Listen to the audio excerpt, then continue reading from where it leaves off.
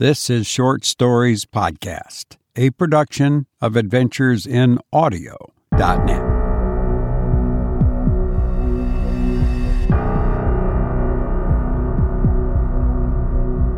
Hello, I'm Robert Crandall, podcasting from the Adventures in Audio Asylum. Welcome. This is the podcast you come to get away from it all. You won't find any politics or current events here.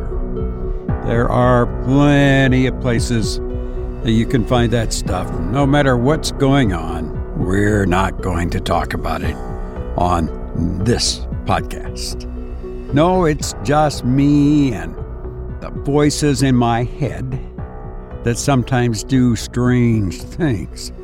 I heard recently that 87% of podcast consumption is done on mobile devices, and only 11% on computers.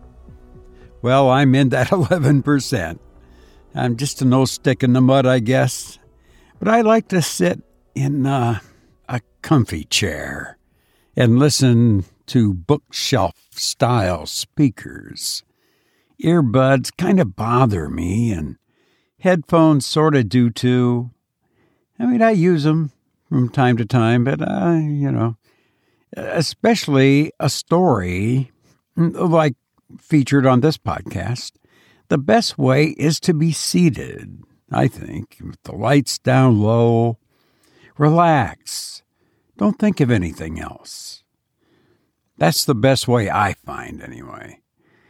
But however you listen, and some of you that told me you listen at work, I hope you don't get in trouble with the boss. I hate to see that. But however you listen, I hope you enjoy the show. And if you do, please tell a friend. And if you could, make a small donation. That would be greatly, greatly appreciated. And you can donate on the website, AdventuresInAudio.net. And while you're there, be sure to check out the companion podcast, Poemcast, and listen to a poem that I read from time to time. And now a word from our sponsor, me. If you need a voiceover for a radio or TV commercial or corporate work like e-learning or slideshows, I can sync my voice to your pictures and videos, and whatever else you might need, send me an email to robertcc@gmail.com. And now for our feature story. This is a story of murder, espionage gone bad, and death. I hope you enjoy Gismonde's Wage by Raphael Sabatini.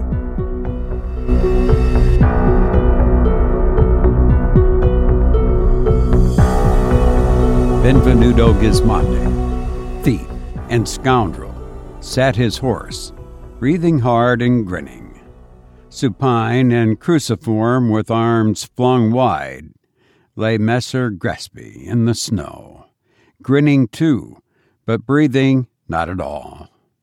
Midway between Forlì and Rimini, on the long road that, coming from beyond Bologna, runs southeastward to the sea in a line of rare directness, had this murder been committed in the full glare of a brilliant January noontide. And no witness was in sight as far as the eye could reach, onward toward the hazy spires of distant Rimini, or backward in the direction of Forlì. So well content Sir Benvenuto, grinning under the shadow of his morion, got him down from his horse to reap the profit of his morning's work. What though in falling the dying man had cursed him? It is true that Benvenuto's superstitious soul had quaked under the awful malediction from those writhing lips, but only for an instant. He was as nimble with spiritual as with lethal tools. And to avert his victim's curse, he had crossed himself devoutly and devoutly breathed a prayer of Our Lady of Loreto, whose ardent votary he had ever been. Moreover, he wore armor against such supernal missiles as the moribund had hurled at him. The scapulary of the Confraternity of St. Anne hung upon his breast and back, beneath his shirt, to turn the edge of any curse, however keenly barbed.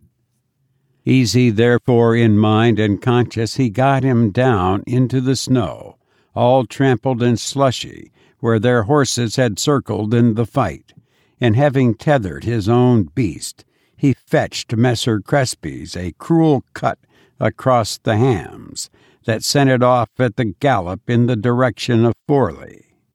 Next he applied himself to the garnering of the spoil. The dead gallant was richly arrayed. It was this very richness of his raiment that had caught in passing the eye of Sir Benvenuto and lured him by its promise. But the raiment that had erstwhile tempted mocked him now, for his prize, it seemed, was gilt, not solid gold. He rose from an unfruitful search, cursing the poverty of the dead man's pockets, cursing himself for the risk he had run in so poor a cause, and weighing in his palm a trumpery jewel he had plucked from Crespi's cap, and the silken purse containing but some 5 gold pieces. Then, in a frenzy, half disappointed rage, half greed, he returned to his investigations. Carefully, piece by piece, he examined his victim's garments, nor paused until he reached his skin, but all in vain. Then he bethought him of the dead man's boots. He dragged them off, and, handsome though they were, tore them soles from uppers. In the ardor of his search, he had all but flung them from him in despair when a certain stiffness in the leg of one arrested him. There came a gleam into the foxy, close-set eyes. Thoughtfully he rubbed his lean, long nose and leered. His perseverance had been, it seemed, rewarded. To rip the outer leather from its lining was an instant's work. He withdrew a package composed of several sheets of paper. With disappointment rising anew, he spread one of these. Swiftly his eye played over it. It was a letter couched in Latin, and from that letter it was that he learned his victim's name. But more he learned, for Sir Benvenuto had been reared for the church by a doting mother, and had not yet forgotten the knowledge he had gained of the Latin tongue. He learned sufficient to make his eyes gleam anew. He had chanced upon something that might be worth 100 times its weight in gold. But not here, not on the open road, in the glare of light from the sun-drenched snow, would he investigate his prize. He stuffed the papers into the bosom of his doublet and climbed back into his saddle. His spurs dripping blood, he rode his cruelly punished horse some 3 hours later into the town of Rimini, and drew rein at the Osteria del Sol. He had a way of command with him, had Messer Gismondi, despite his sinister face, half wolf, half fox, and though a courtier might have mistaken him for a lackey would have certainly mistaken him for a courtier. The host of the Soul received him with all deference, and since the common room was thronged with Borgian soldiers, for the Duke of Valentinois was in town, he set a room apart for Messer Gismondi's convenience. There, for an hour, the rascal pored over those documents, mastering the details of a plot aimed at the very life of the Lord Cesare Borgia, details that the Lord Cesare Borgia should pay for handsomely. He would not stay to sup, but rising presently, he took up his cloak, and there and then directed his steps to the palazzo where his highness lay. after much questioning, for Duke Cesare had grown cautious since the plot of Sinigaglia some weeks ago. He was at last admitted to the Borgia's presence to tell of the discovery upon which he had chanced. The Duke, a slender, shapely man, finely featured, auburn-haired, with beautiful, restless eyes, whose glance smote fear into the rascally soul of Messer Gismondi, listened gravely to his tale and scanned the papers which the Masnaderios set before him. But surely his nature had been misrepresented to Gismondi, for he betrayed none of the ferocious satisfaction that the latter had looked see in him. Instead, he posed Gismondi a question that almost turned the villain sick with sudden apprehension. So cold, so deadly cold was Duke Cesare's voice. "How come you by these papers?" Gismondi paled. He stammered. He was unprepared for this. He could scarce conceive that he had heard aright. He had brought the Duke proof and details of a plot against his life, a plot involving some of the best blood in Italy, a plot so far-reaching that scarce a subjected state of any consequence but was sending its envoy to the assassins' gathering that was to take place that very night in Rimini. Yet the Duke could pause coldly to ask him how he came by those papers, as though so small a thing could matter, where so great a one was at issue? Observing his confusion, Cesare smiled, and his smile was the deadliest that Gismondi had ever seen. It turned the scoundrel's soul to water. It froze the marrow in his spine.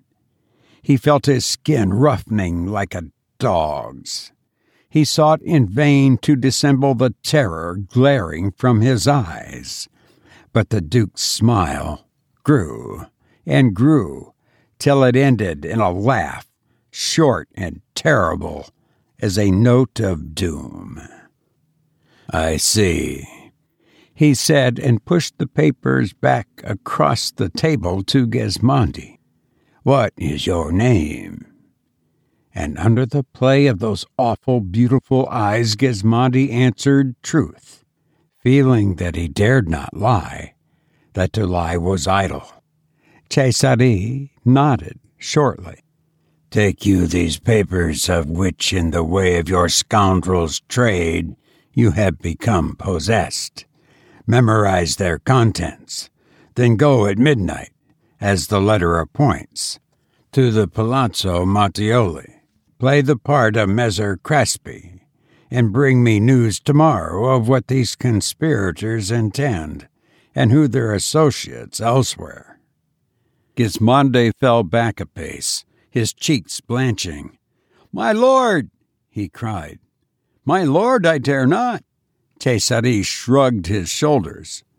"Oh, as you please," said he most sweetly, and raising his voice, "Lorenzo!" he called. The captain in steel, who stood by the door all ears, came sharply to attention. The Duke made a sign. "Wait, magnificent!" cried the Masnadiero, startled by the fresh terror.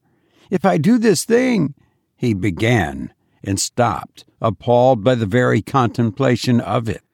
"If you do this thing," said Cesare, answering the uncompleted question, "we will not inquire into the death of Messer Crespi. Our forgetfulness shall be your wage. Fail me or refuse the task, and the host shall extract confession from you, and the hangman make an end of you. The choice is yours." He ended his tone most amiable. Gismondi stared and stared to the beautiful young face so mockingly impassive.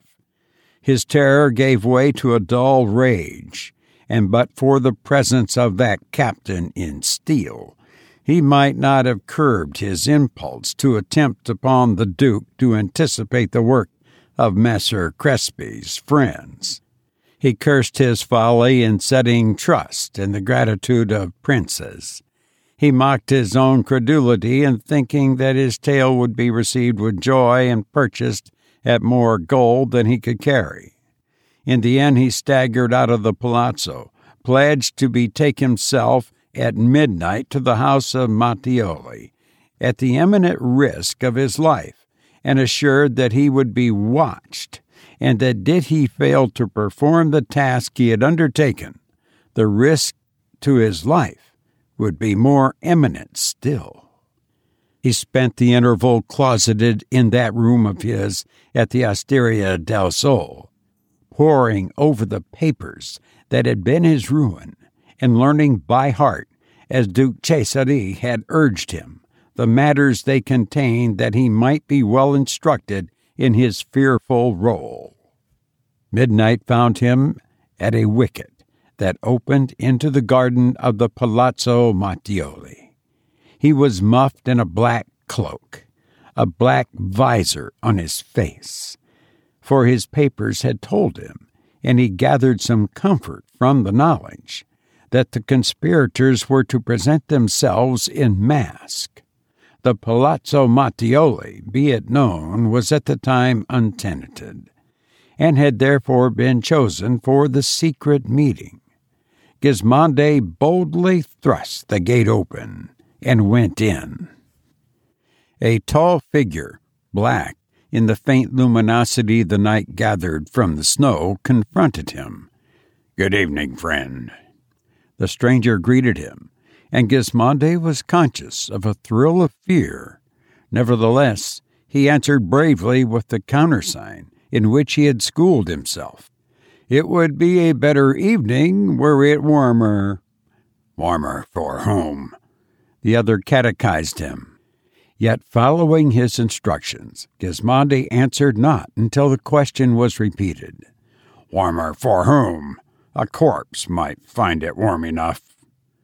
"A corpse shall find it so ere the winter's done," Gismondi answered, at which the guardian of the place stood aside and bade him go forward to the house. Already others were advancing from the gate, but Gismondi stayed not to look at them. He pushed on as he had been bidden. He bent his steps to the small doorway that had been indicated by Crespi's papers. He pushed the door, and it fell open. He entered, closed it after him, and groped his way forward through the Stygian darkness, till of a sudden strong hands gripped him and brought him to a halt. Despite himself, he was afraid. Yet mastering his growing terror, he answered in a steady voice the questions that were set him, and so won through. He was led forward, a guiding hand upon his wrist, round a corner and on, until at last they came to a halt. There was a creak, and suddenly he was blinking in the blaze of light that smote him through the open door of a vast apartment. His companion thrust him swiftly across the threshold, and he heard the door closed softly again behind him. The sound chilled him, suggesting to his fevered mind the closing of a trap. He heartened himself with the reflection that he had learned his lesson well. He persuaded himself that he had naught to fear, and he went forward into a handsome and lofty chamber that had been the late Count Mattioli's library. The room was tenanted by 7 other plotters, masked and muffed as was he, and they sat apart and silent, like so many Becca Mortis. He found himself a chair, sat down, and waited, glad enough that the secrecy of these proceedings precluded intercommunion. And presently others came as he had come, and like himself, each held himself aloof from his fellow plotters. At last the door was opened to admit one who differed from the rest in that his cloak was red, and red the visor on his face. He was followed by 2 figures in black, who had the air of being in attendance, and at his entrance the entire company, now numbering 15, rose to its feet in one accord. Had Gismondi known more of this affair in which an odd irony had forced him to play his part, he might have wondered why this man, who was obviously the head and the leader of the conjura, should come masked at all. For while the identity of the plotters was secret from one to another, yet their leader was known, at least by name, to each and all, as all were known, by name at least, to him. But the first words the red mask spoke, when having taken his seat at the head of a long table round which all gathered, he had waved the company to their chairs, were in elucidation of this very circumstance. "You may wonder, my friends," said he, in a voice was rich musical, "why, since my name is known to all of you, I should come masked among you." He paused a moment, and Gismondi wondered half contemptuously what might be the meaning of this mummery. When the president's next words made clear that meaning, Gismondi was nigh to fainting from affright, and he breathed a prayer of thanks to the Virgin of Loreto that he had had a mask upon his face to conceal its deathly pallor. "I have taken this measure of precaution," the red mask had added, "because among us here there is a traitor, a spy." There was a rustle as of a wind-thronged trees as the muffled company stirred at the fell announcement. Men turned about and scanned one another with eyes that flashed fiercely through their eye-holes, as though their glances would have burned their way through the silk that screened their neighbors' countenances. It seemed to Gismondi in that moment of panic that the entire company stared at him. Then he knew it for a trick of his imaginings, and betide what might he set himself to do as others did, and to glare fiercely in his turn at this and at that one. Some 3 or 4 were upon their feet. "His name!" they cried. "His name, Magnificent!" But the Magnificent shook his head and motioned to them to resume their seats. "I know it not," said he, "nor in whose place he is here." Whereat Gismondi breathed again more freely. "All that I know is this. A body was brought into Rimini this evening after sunset. It was that of a man who had been found murdered some 3 leagues from here on the Bologna road. His clothes were disordered, his points untrussed, his pockets empty, from which it was surmised that he had fallen at the hands of some common bandit. But it seemed to me the work had been over-arduous for a thief, and when I came to investigate more closely, I found that his boots had been torn to shreds in a frenzied search for something." The president paused a moment, then continued, "That was enough to waken my suspicions. I contrived to have the handling of one of his boots, one in which the lining had been divided at the top from the outer leather. I thrust my hand into that secret pocket that the thief had opened, and at the bottom I found a scrap of paper, no more than a corner that had been torn from one of the documents. I now know what it contained. Upon that shred of paper I found but 2 words written, 2 words of no account whatever, save that the character of the writing was my own." He paused again, and in a deathly silence the company waited for him to proceed. I knew for certain, then, that the murdered man was one of our comrades in the affair on which we are met tonight. Had I made the discovery earlier, had I known where each of you was lodged, I had found means to warn you not to come here tonight. As it is, I can only hope that we are not yet betrayed. But this I know, that the man who comes possessed of the secret of our plot sits here among us now." Again there was the rustling stir, and several voices spoke harsh and hot with threats of what should be the fate of this rash spy. Gismondi gnawed his lips in silence, waiting and wondering, the strength all oozing from him. 18 of us were to have foregathered here tonight," said the red mask impressively. "One of us lies dead. Yet 18 are here. You see, my friends," said he, a sardonic note vibrating in his voice, "that there is one too many. That one," he concluded, and from sardonic his voice turned grim, "we must weed out." He rose as he spoke, a splendid figure, tall and stately. "I will ask you one by one to confer with me apart a moment," he announced. "Each of you will come when summoned. I shall call you not by name, but by the city from which you hail." He left the table and moved down into the shadows at the far end of the long chamber, and with him went 2 who had attended him on his arrival. Gismondi watched them, fascinated. The 2 attendants no doubt would do the uprooting when the weed was found.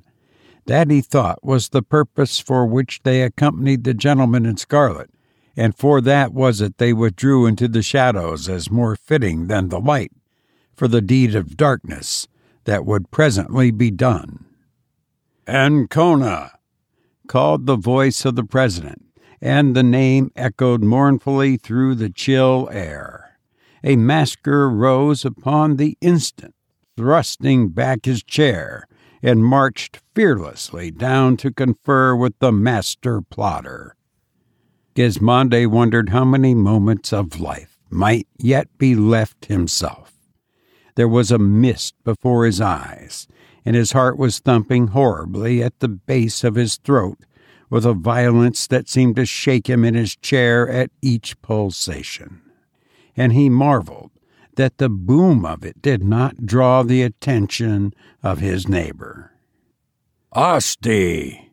came the voice from across the chamber, and another figure rose and went apart, passing the returning Ancona on the way. Bologna followed Asti, and Gismondi began to realize that the president was taking them alphabetically, and he wondered how many more there might be ere Forli was called, for Crespi, he knew, was from Forli. He wondered, too, what questions would be asked him. From the knowledge those papers had imparted to him, he found that he was able to surmise them, and he knew what answers he should make. Still, his terror did not leave him. Some other questions there must be, something for which those papers did not make provision. "Cattolica!" came the summons. A 4th conspirator arose, and then of a sudden the whole company was on its feet. Mechanically, and from very force of imitation, Gismondi had risen too, and the heartbeats in his throat were quickened now with sudden hope.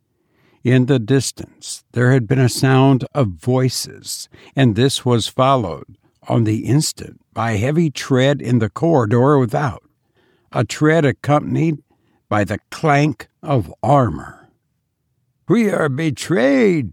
called a voice, after which, in awful silence, the masked company stood and waited. A heavy blow smote the door, and it fell open.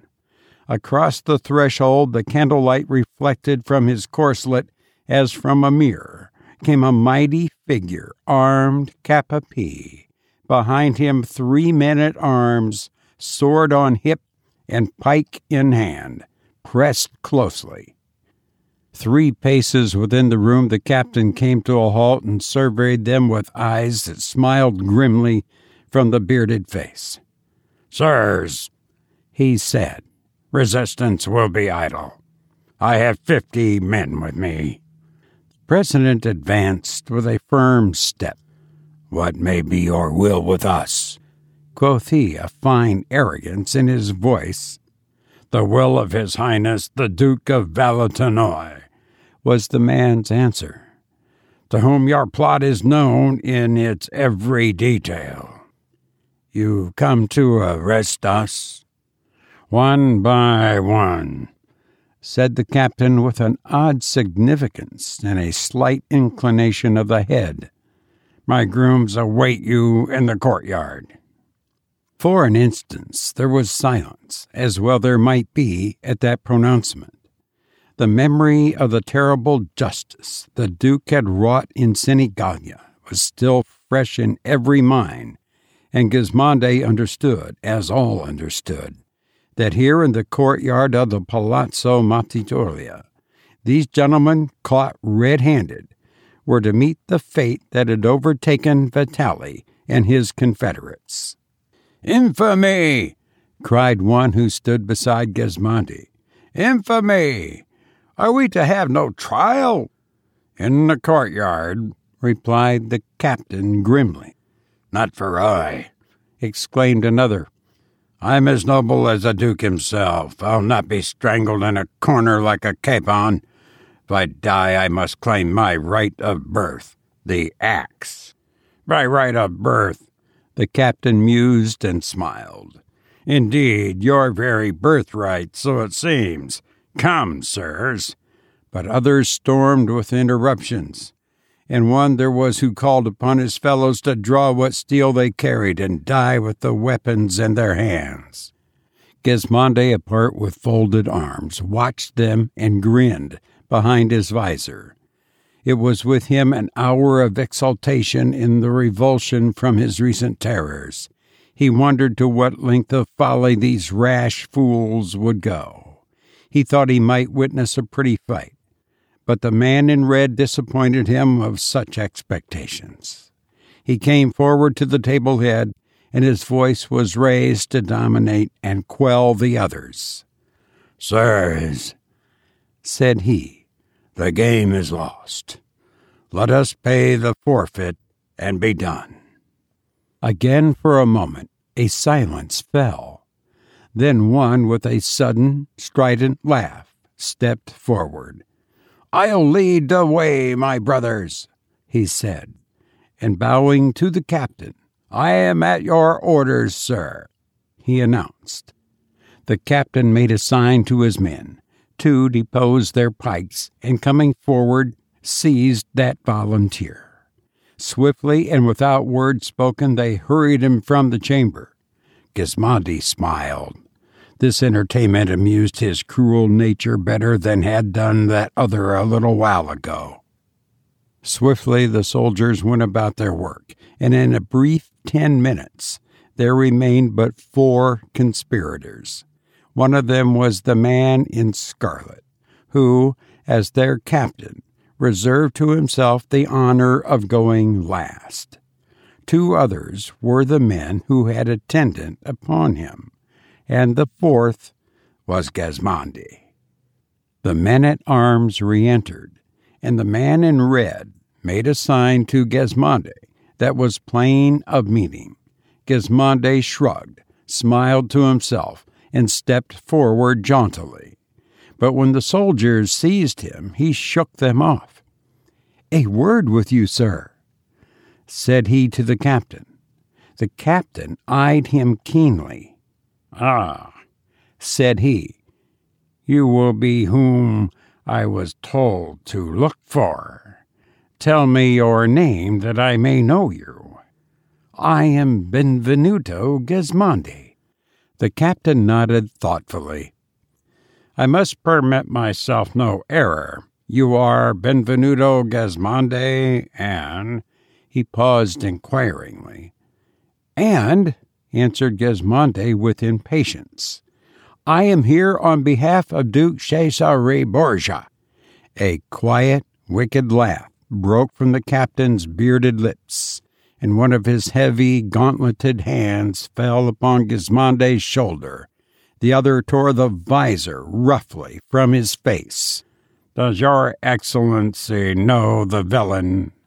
"I do not," answered the man in red, and added, "God be thanked." He clapped his hands, and now it was that Gismondi saw into what manner of trap he had fallen, what manner of ruse the master plotter had adopted to weed out, as he had promised, the one who had usurped the place of him that had been slain on the Bologna road. The clapping of hands was your summons, in answer to which there came trooping back into the chamber the entire company of muffled plotters. No farther than the corridor had they been taken, and on arrival there, to each had been explained the test that was afoot.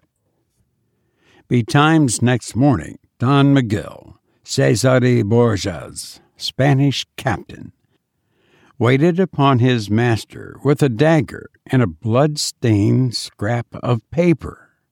He had to report the finding of the body of Benvenuto Gismondi under the trees in the square that fronted the Palazzo Mattioli. The dagger that had slain the man had been employed to attach to him the label Don Miguel presented to the Duke, on which was written, "The property of Cesare Borgia." Don Miguel wondered if His Magnificence desired the culprits to be brought to account. Cesare shook his head and smiled.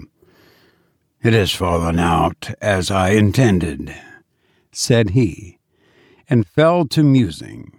"It would have grieved me had they not discovered him, for it would have put me to the need of sterner measures. As it is, I think their discovery will have heightened their dread of me and of the ubiquity of my spies, and in their terror they will have scattered their plot abandoned. It is best so. To give them open trial and expose their plot would be to invite imitators to follow their lead, for man excels himself in playing the ape. You may go, Miguel. I think Messer Benvenuto Gismondi has served my purpose as excellently as I meant he should, and incidentally, he has had his wage." You've been listening to Gismondi's Wage by Raphael Sabatini, who once said he was suffering from the loss of an illusion. If you've enjoyed this episode, why not listen to another one? There are over 100 to choose from. I've enjoyed being with you, and now I must go. But I hope to be with you again soon. Please be well, and thank you for listening to me.